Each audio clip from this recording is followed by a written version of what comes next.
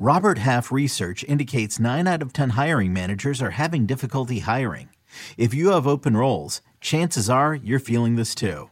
That's why you need Robert Half. Our specialized recruiting professionals engage with our proprietary AI to connect businesses of all sizes with highly skilled talent in finance and accounting, technology, marketing and creative, legal, and administrative and customer support. At Robert Half, we know talent.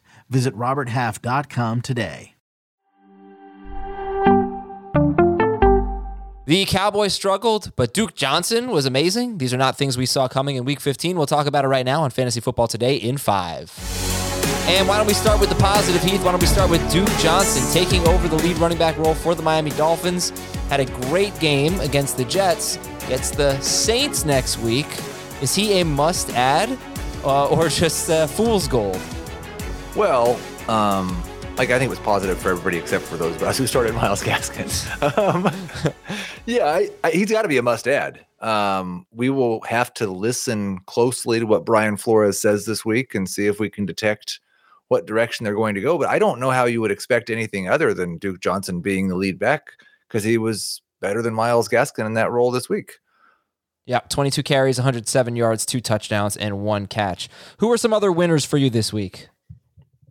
Well, this probably won't matter for fantasy purposes, but I just want to say it. Tyler Huntley was awesome for fantasy. I think he had 39, 40 fantasy points. He may be a long-term winner. Maybe he gets a chance to have a job sometime.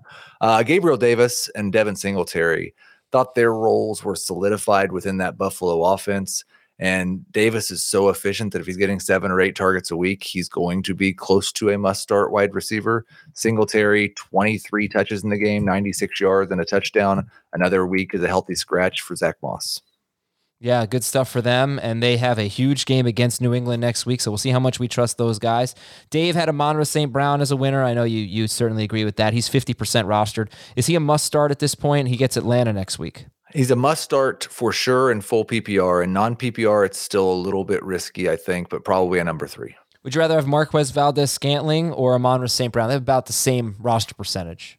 And maybe about the same number of letters in their name. I would go with Amon-Ra St. Brown over MVS. All right. Losers for you this week.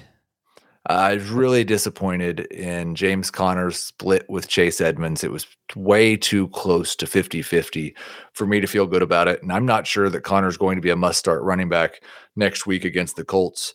Cordero Patterson, horribly inefficient, and did have maybe some bad luck at the goal line. He had 1 touchdown called back. He was tackled inside the 1 at least one other time, but just did not look explosive at all. And this Falcons offensive line was not giving him any room to run.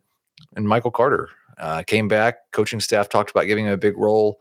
That did not happen, and Tevin Coleman outplayed him. Well, what do you think about Carter next week? Because he'll have the Jaguars. No? I can't. I don't have any reason. No, I cannot. I will not allow myself to do that again. Thoughts on the Cowboys offense right now? It's bad. I am probably still going to start most of them. I'm not going to sit Amari Cooper. I'm probably not going to sit Dak for any streamers. I'm starting Zeke. You're going to flex Pollard. You're starting Lamb. You're going to flex Gallup probably. Boy, you're really optimistic about them. Okay. I feel better about them than I do some of the other teams, and they're facing Washington. I think that they probably bounce back. Could be on a short week for Washington after just a tumultuous couple of weeks. Yeah. Okay, how about the Arizona offense? I know you talked about the running backs, but Kyler Murray without DeAndre Hopkins, I don't know if that was the reason for the struggles, but he certainly struggled. Bad game for Kyler. Do you put him back in your lineup next week? I will put Kyler back in my lineup if anyone played him and survived this week. Or if maybe you're on a bye. I felt very good about Christian Kirk. I still feel pretty confident in AJ Green as a number 3 wide receiver. It's the running backs that I'm more worried about. In terms of the waiver wire, I think we've more or less touched on some of the big names, right? We got Duke Johnson on there. Can take a look at Samaje Perine if we get an update on Joe Mixon, though he did return to the game for the final snap. Amon-Ra St. Brown, Marquez Valdez-Scantling, they're going to be popular.